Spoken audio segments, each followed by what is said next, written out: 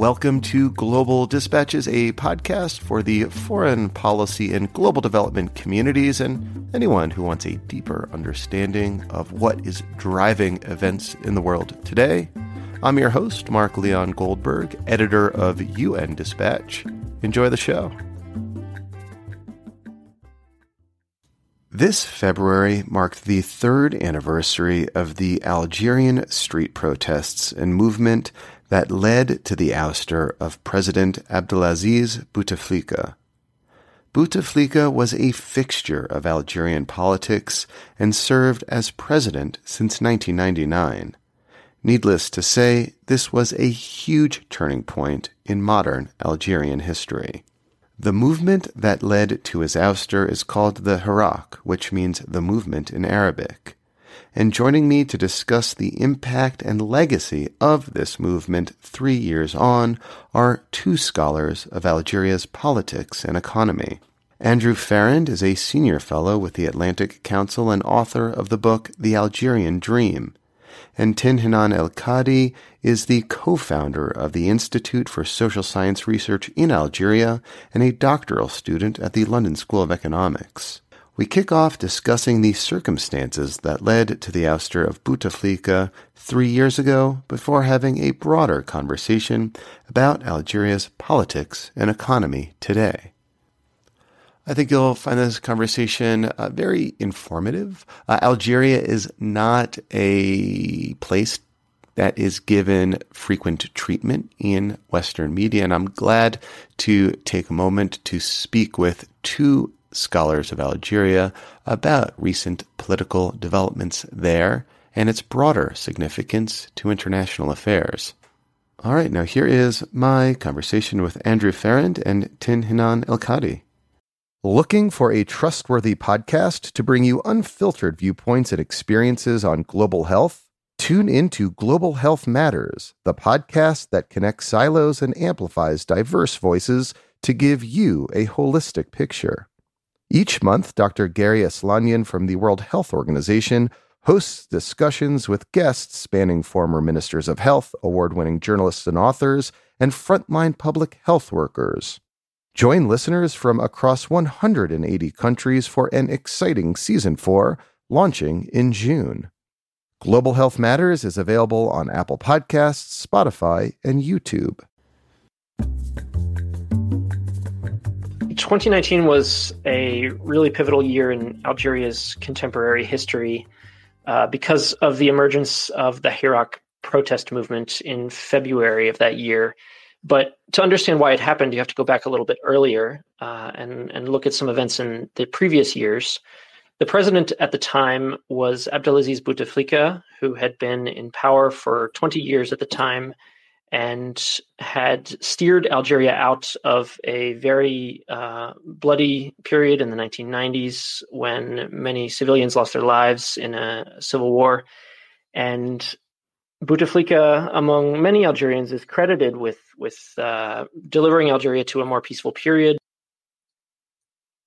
There was a fair degree of rising prosperity, some new consumer goods that Algerians were able to enjoy for the first time in those years. Many people got connected to the internet. So a lot changed in Algeria in those years, and much of it for the better. But along with that, there was an increasing perception among many people in the country that there was just an incredible degree of corruption at the top. Inequality seemed to be worsening. And so frustration was building on a number of fronts. Throughout those years, Algeria was not without protest. Of course, before the Hirak, there was a lot of localized, sort of micro protests, if you will, that were around localized issues. So people had frustrations, but they tended to be quite atomized and distinct. And what changed in 2019 was that Bouteflika by that time had been sick for quite a number of years. It wasn't really clear, even if he was running day-to-day affairs in the country. Many Algerians seemed to feel very sort of wounded pride about this, that a country with as great a history as Algeria's shouldn't be led by somebody in that situation. And so this, combined with some of those frustrations around a lot of daily life issues, really kind of came to a head in the early days of 2019 when Bouteflika's candidacy for a fifth presidential term was announced. And this kind of crystallized for a lot of people a moment of real willingness to challenge the status quo and to ask for a rewrite of the social contract, if you will, and a lot of changes in the very many foundational aspects of the country. And so can I say, so it was perhaps the announcement that Bouteflika would run for another term despite his ill health. There's apparently some catastrophic health event, like maybe a stroke. In other words, he was just in very ill health and very old. And despite that all, announced, or it was decided that he would run for another term. And this is sort of the spark, right? That's right. That was the catalyst, but building on a lot of deeper issues that had been accumulating over years. So yes, that's right. And Tin, can you take us back to 2019 as well? You were there, you were, on the streets. What was it like? Like, what motivated those in the movement to take to the streets so dramatically back then? Hi, can you hear me? Yes. Great. Well, to add to what Andrew was saying, in 2019, there was like a deep sense of humiliation that you had a population that was overwhelmingly young. So in the latest statistics, it seems that like over 70% of Algerians are under 40. And there was this sense that having a sick president who is almost lifeless running the country, against the backdrop of huge corruption scandals and increasing inequality, was just, the extra drop that made Algerians take to the streets. And so you had millions of people from all classes, social backgrounds, political orientations, ages, and genders demonstrating across the country. So it wasn't just in Algiers, but across the whole country. And the demand was initially to prevent Bouteflika from running for a fifth presidential term, but very much, very early on, demands escalated to ask for regime change. And we had slogans such as which literally means all of them shall be removed from power. Other slogans, echo the slogans of the Arab Spring, such as الشعب يريد إسقاط النظام, which means that the people want a regime change. And these protests lasted for a while and only came to a halt due to the COVID-19 pandemic. But only the protests stopped, but the spirit of the Hirak very much continued and carried on in 2021. So there was a lot of attempts by the regime to remain in power, and there were several attempts to introduce superficial institutional change, but this very much failed to make Algerians stop protesting. However, the problem is that the Algerian political establishment is notorious for its resilience. And this is what Algerians call le pouvoir, the power.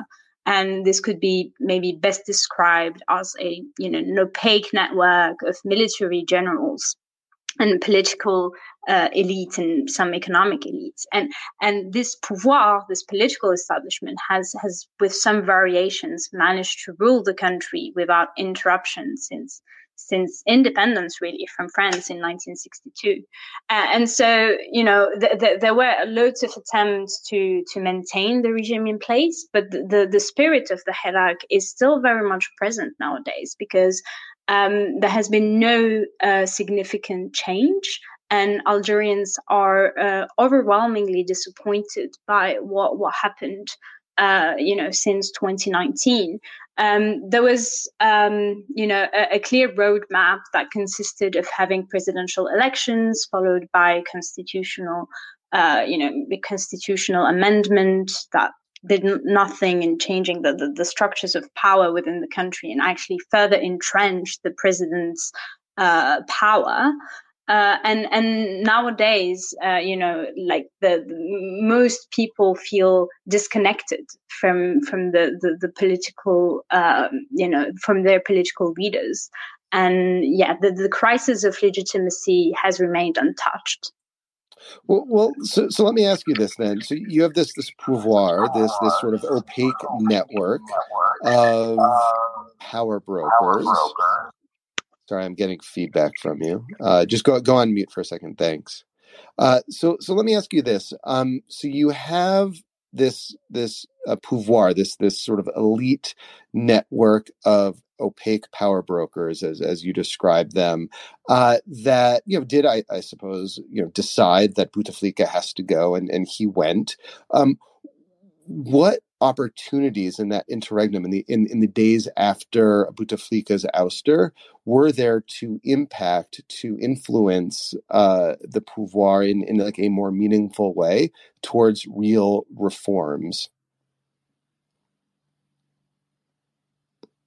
And Tin, you can unmute yourself. Yeah. Thanks. So in 2019, many would argue that Algeria had a historic opportunity to really dismantle the regime and go towards meaningful structural change. However, the issue was that the military, and at the time General Ahmed Gaid Saleh, was adamant that the regime and the system would continue. One needs to understand that, and here, to be honest, I think both Andrew and I are quite pro-Hirak, so I'm going to try and play the devil's advocate and present the counter-argument and a very common critique that people make towards the Hirak, and it's the idea that the popular movement actually failed to come up with representatives, and that it did not put forward any serious alternative for political change or for a peaceful democratic transition. And this is why it failed to achieve success, and the regime was able to stay in power. But if it's true that the Hirak is very much a horizontal movement, it is a leaderless movement, it's simply not factual to say that the movement did not put forward roadmaps for achieving a peaceful political transition. There were actually dozens of potentially fruitful political initiatives in 2019, but also in 2020. And this is just a recent one that appeared yesterday. The problem was that all these political initiatives emerging from the Algerian civil society were, faced a very stubborn army that perceives itself as the legitimate ruler of the country.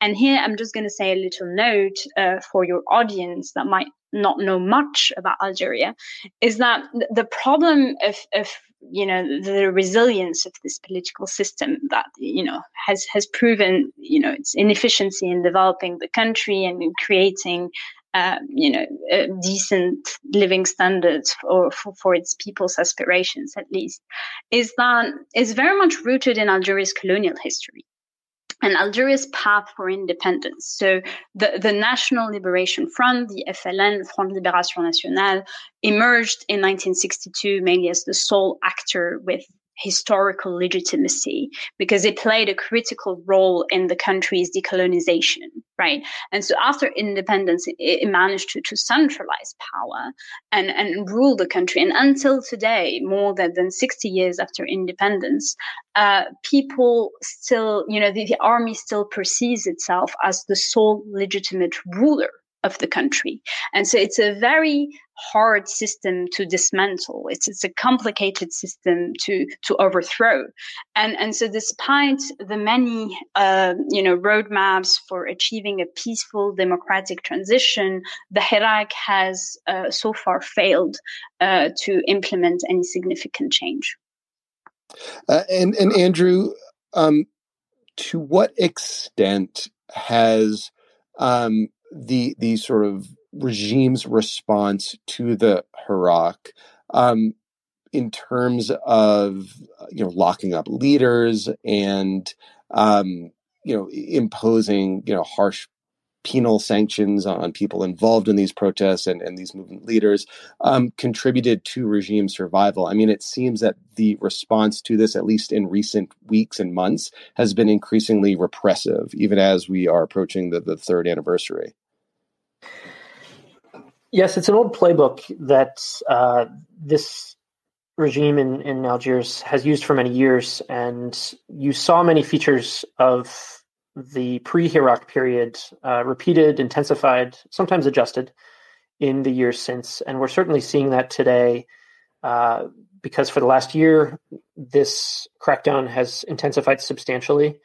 And many activists, many civil society leaders, journalists, political party heads have faced repression and been hauled into jail on vague charges, things like,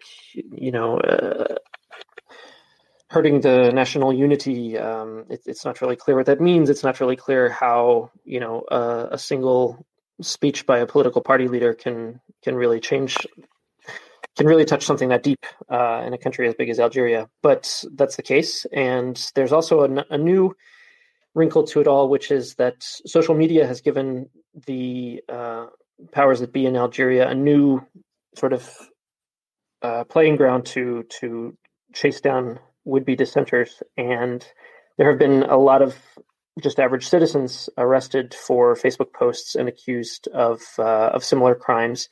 And then in addition, a couple months ago, we saw some changes to Algeria's penal code, which allows the government to essentially declare people a terrorist based, again, on vague criteria. So there's certainly been some changes that have enabled the government to upgrade, if you will, its mechanisms of repression and control. And they've been using those quite extensively. And that's a big part of why the Hirak is not out in the streets today for the usual weekly series of protests that it was carrying on before the COVID-19 pandemic. You saw a brief return to protest early in 2021, but that was quickly stomped out through this crackdown. I mean, it seems, based on what you and Tin are saying, that the sort of regime, the government and the pouvoir, that network that upholds it, is as ensconced and as entrenched in power as ever. Is that fair? I think they're quite strong. You do wonder sometimes when they take a 22-year-old unemployed guy and throw him in jail for writing a Facebook comment and saying that he's shaken the foundations of the state or something like this. It doesn't exactly seem like those moves come from a position of strength. But there are many ways in which the army has quite clearly maintained a monopoly on control of the country. It has shown, as Tin Hinan said, no willingness to negotiate. And I share her belief that there were many useful proposals that were put forward by elements within the Hirak and within civil society. But unfortunately, they did not really get a fair hearing, I think, by the army, which looked at people like civil society leaders quite disdainfully, frankly, and didn't really take those proposals seriously.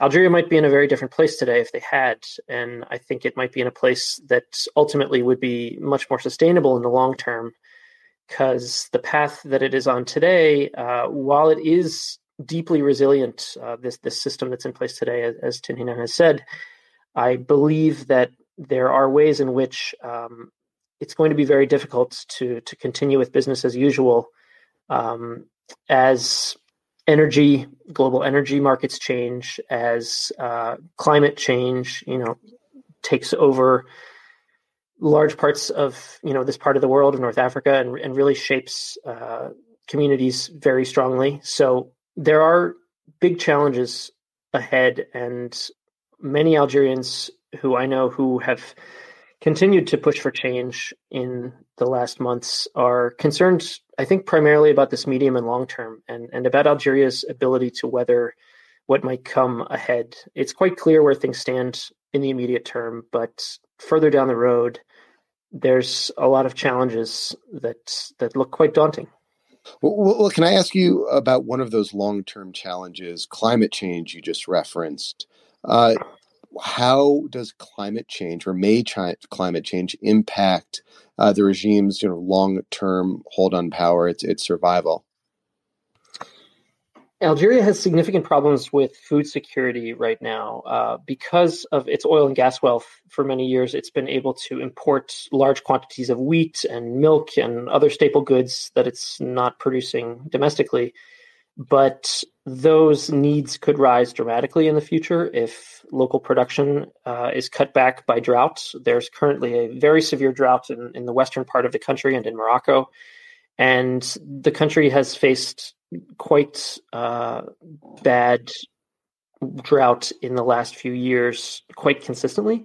And so many people are concerned by the levels of reservoirs and the ability of the government just to provide water for, keep the pipes full across the country. And then you look at things like agriculture, and the challenges are even deeper, where this could considerably impact the country's food supply. There's a large aquifer under much of southern Algeria, but that has been consistently dropping over the years, and many farmers in southern communities have expressed concern that this aquifer might be depleted and they won't be able to conduct the sorts of traditional agriculture they have for many centuries in a lot of these desert communities. So there are serious challenges on these fronts that I think many Algerians have heard of and are aware of, and the government even has some plans on the table somewhere to do something about these. There are some plans to transition to green energy, et cetera, but it doesn't seem like those plans are high priorities right now, or that these concerns are being taken as seriously as they should be. And Tin, sort of similarly, to what extent is Algeria's economic situation linked to the regime's, medium and long-term survival prospects? Yeah, I think this is the most important threat at the moment for regime survival. So currently the situation, in Algeria's economy is quite grim. Although oil prices have experienced a rebound in recent months with, the Saharan blend, I think, was selling at around $90 a barrel recently, but all economic indicators are moving to the red zone. The pandemic hit the Algerian economy quite hard. Lockdown measures and, the fall in hydrocarbon prices in 2020 resulted in an important contraction of real GDP growth. I think it was around 5.5% or 6%. And there is very high unemployment rates at the moment. And this is a long-standing issue in Algeria and in the whole region, actually. But, with lockdown measures, several jobs disappeared. Hundreds of thousands of businesses had to close down. And so the situation, the socioeconomic situation is really dire at the moment. There's also a sharp fall in foreign reserves. I think at the moment it stands below $40 billion. And Algeria used to enjoy quite significant foreign reserves. Like before the 2014 drop in oil prices, it was estimated at around $200 billion. And people could afford a more more goods and could have better living standards than they do today. There's a lot of quantitative easing that was done over the past years. Just in July 2021, I think the central bank announced that it would print over 2,100 Algerian dinars. And this resulted in important inflation. So I was just in Algiers recently, and the price of products increased sharply. I think recent numbers are saying that inflation is around 10%. And you could see this, just walking in the streets, poverty is on the rise, inequality is on the rise. And many people among Algeria's youth actually are leaving the country. And this is a very apparent phenomenon. So the Harraga, the people who cross the Mediterranean Sea without documentation, are on the rise, and the shores of Spain have received hundreds of if not thousands of Algerian young people in recent years because of a chronicle lack of perspective in the country, and the government has very much shown weak capacity to implement any serious economic reform. And in the current, structure of power and the current crisis of legitimacy, this regime is simply structurally unable to produce development. And so we're in this phase where the government is just engaging in ad hoc superficial reforms that result in no meaningful economic change. And it's just keeping the country in an unviable, no freedom, no development situation. In countries that have like similar profiles as Algeria, you'll often see the government when the coffers are full with oil wealth or energy wealth to, sort of stall disgruntlement by the populace by increasing subsidies. Are you seeing that in the wake of rising oil prices? Are you seeing attempts by the government to increase subsidies to ease the economic and financial burdens that they're experiencing, as you just described, Tin? Mm-hmm. Yeah, absolutely. This is very common. It's classic, authoritarian oil-rich country politics. So at some point when foreign reserves were depleting, we've seen many subsidies, and you need to know that the Algerian economy is a heavily subsidized economy, one of the most subsidized of the region. And there were several policies to reduce subsidies, including in energy, but also in some staples and essential goods. But recently, with the recent increase in oil prices, the regime is trying to obviously buy social peace. And an important recent measure that was introduced in this regard was the creation of a fund for unemployed people. So now every unemployed person in Algeria can claim a stipend, like a monthly stipend, until they find a job. And, the measure was just announced by Abdelmajid Tebboune, the current president, last week before the third anniversary of the Hirak. So it's very symbolic. But clearly, the government has not thought this through. You could see that the measure is not, very much applicable. It's complicated, and there is no strategy for creating wealth and diversifying the economy and creating high value added activities in the country. There are very problematic business-state relations in the country.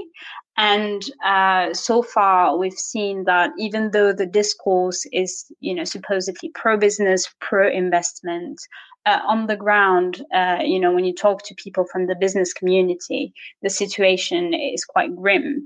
There are no large loans being given to entrepreneurs hoping to invest in the country, and you even have some major investors. You have some major investors in high value added sectors such as the pharmaceutical industry being jailed for their pro-Hirak stance. So it's not a pro-investment context. And I think Algeria will struggle to really create the much needed jobs for its millions of unemployed youth in the current political situation. Andrew, we are speaking Wednesday, February 23rd. By the time people listen to this recording, frankly, perhaps even by the time we finish this call, things might have changed on the Ukraine-Russia front. Russia, for all we know, may have sent tanks over the border on the way to Kyiv, or otherwise there is just a tremendous amount of instability right now and uncertainty about what the future holds in that particular crisis. Given that Algeria is an energy exporter and its economy and political economy is very much impacted by energy prices, to what extent do you think events in Russia and Ukraine will impact the political economy of Algeria or otherwise impact Algerian politics? It's a volatile situation. As you mentioned, things are happening quite quickly. But what we know is that Algeria is a major producer of oil and natural gas, a good portion of which already goes to Europe. It's not one of Europe's largest suppliers, but it's a significant one. And it's one country that many in Europe are looking to fill the gap that might result if supply is cut off from Russia as a result of sanctions or some other secondary measures related to a potential conflict there, as seems increasingly likely. And we know that in the past weeks, there have been a number of a great deal of outreach by European and U.S. diplomats to oil companies operating in Algeria, trying to establish whether and how much extra capacity they may have to ramp up quickly and provide gas and oil to Europe. So Algeria stands potentially to make quite a large windfall if events go that way. But there's concerns around that, of course. It's good news in many ways because it means that Algeria can have more resources to share with its people. Nobody would want otherwise, but I think the way in which those resources will come in directly into the government's coffers to be redistributed through subsidy programs it does have its downsides in that it encourages leaders to continue this kind of old school mentality in which they offer handouts to the people in exchange for loyalty and social peace. And then maybe they get to keep some of the rest for themselves. The significant oil wealth of the country is certainly something that has long contributed to corruption. There were also some revelations just in the past week about some senior Algerian officials who were caught up in the Swiss Leaks scandal with secret bank accounts in Switzerland that had not been reported before. So Algerians know that this corruption exists. I think many of them are concerned, that it persists today, despite the fact that the Hirak was followed by a supposed anti-corruption drive. Many of the same patterns seem to exist today, and I think there's reason for concern that an influx of oil wealth at this time, especially if it's not accompanied by any sort of nudges from foreign powers to reform domestically within Algeria, might ultimately contribute to hardening the system rather than encouraging it to adapt to challenges ahead. So I'll have one last question for each of you. Then you've agreed to take some questions from the audience. We should have some time for a few questions from the audience. Andrew, I'll stick with you, and I'm going to pose each of you the same question. Andrew, in the coming weeks or months, are there any key inflection points or decisions or otherwise key dates or moments that you will be watching for that will suggest to you either the trajectory of the Hirak movement or other, or the trajectory of Algerian politics more broadly? Like, what's coming up in the future that you'll be looking towards? I think one obvious answer is July 5th, which will be the 60th anniversary of Algeria's independence. It's important to remember, as Tinhinan was describing earlier, that Algeria is a country founded on a revolutionary movement, and it is very much a place where political legitimacy flows quite directly from the anti-colonial struggle. And so we can expect that this will be a major event in Algeria and a celebration, but also an opportunity for those in power to try to link themselves to this heroic struggle from the past. And at the same time, I think it will be a moment when many Algerians will also have the opportunity to take stock and look back and ask themselves, what have we achieved in 60 years? And the country has evolved in many ways, many of them positive. There's been an incredible amount of development on many fronts. But I do think that there are many Algerians who look at the country and its incredible potential, both natural resources and human resources, and ask if that is really as good as it gets and as good as it could be, and if it could not be better with different leadership decisions. And this is where moments like that can really, I think, contribute to the kinds of reflection that perhaps some leaders in Algiers would rather their citizens not be engaging in. Thanks. And Tin, over to you. What sort of events or moments or inflection points will be looking towards in the coming weeks and months ahead? I'm not sure I'd say there's any particular date that would be significant. I mean, yeah, surely like the 5th of July is a symbolic date. It marks Algeria's independence. But I think I do not, and as much as I would want to say the opposite, I don't see any significant change coming in the short term. However, I do think that the Algerian political system is in a fragile position at the moment. And I think the most important inflection would be socioeconomic. So the economic situation, I think at the moment, is a very weak front, and that the regime will not be able to, rely on redistribution as it has done over the past decade to buy social peace. So there is very much growing anger within Algeria for like the rapidly deteriorating living conditions. And I think we can see some change coming from this front. However, at the moment, we can only hope for, the current divisions within the system to result in an alternative roadmap or some sort of change or decision to open up the country, because currently this regime is unable to achieve socioeconomic change, and at the same time it is imposing a very authoritarian model on the country. And so I do think that this situation is unviable. It is not like in China, where even though the country is extremely authoritarian, there has been a social contract based on growth and job creation and increasing revenues for the Chinese population. The Algerian system is unable to do that. And as I said, it is, I believe, structurally unable to produce sustainable long-term growth. And so I do believe that at some point an inflection is going to come from that front, from the socioeconomic front. And hopefully, I do not believe that a country with the potential of Algeria will remain in the current status quo in the medium and long term.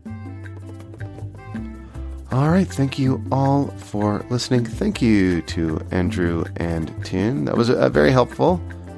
And a big thank you to Andrew for reaching out to me. He's a listener to the podcast. I always love it when listeners are guests of the podcast. And if that's you, please feel free to reach out to me if you have an idea to pitch. I'd love to hear from you. You can hit me up on Twitter at Mark L. Goldberg or use the contact button on globaldispatchespodcast.com. All right, we'll see you next time. Bye.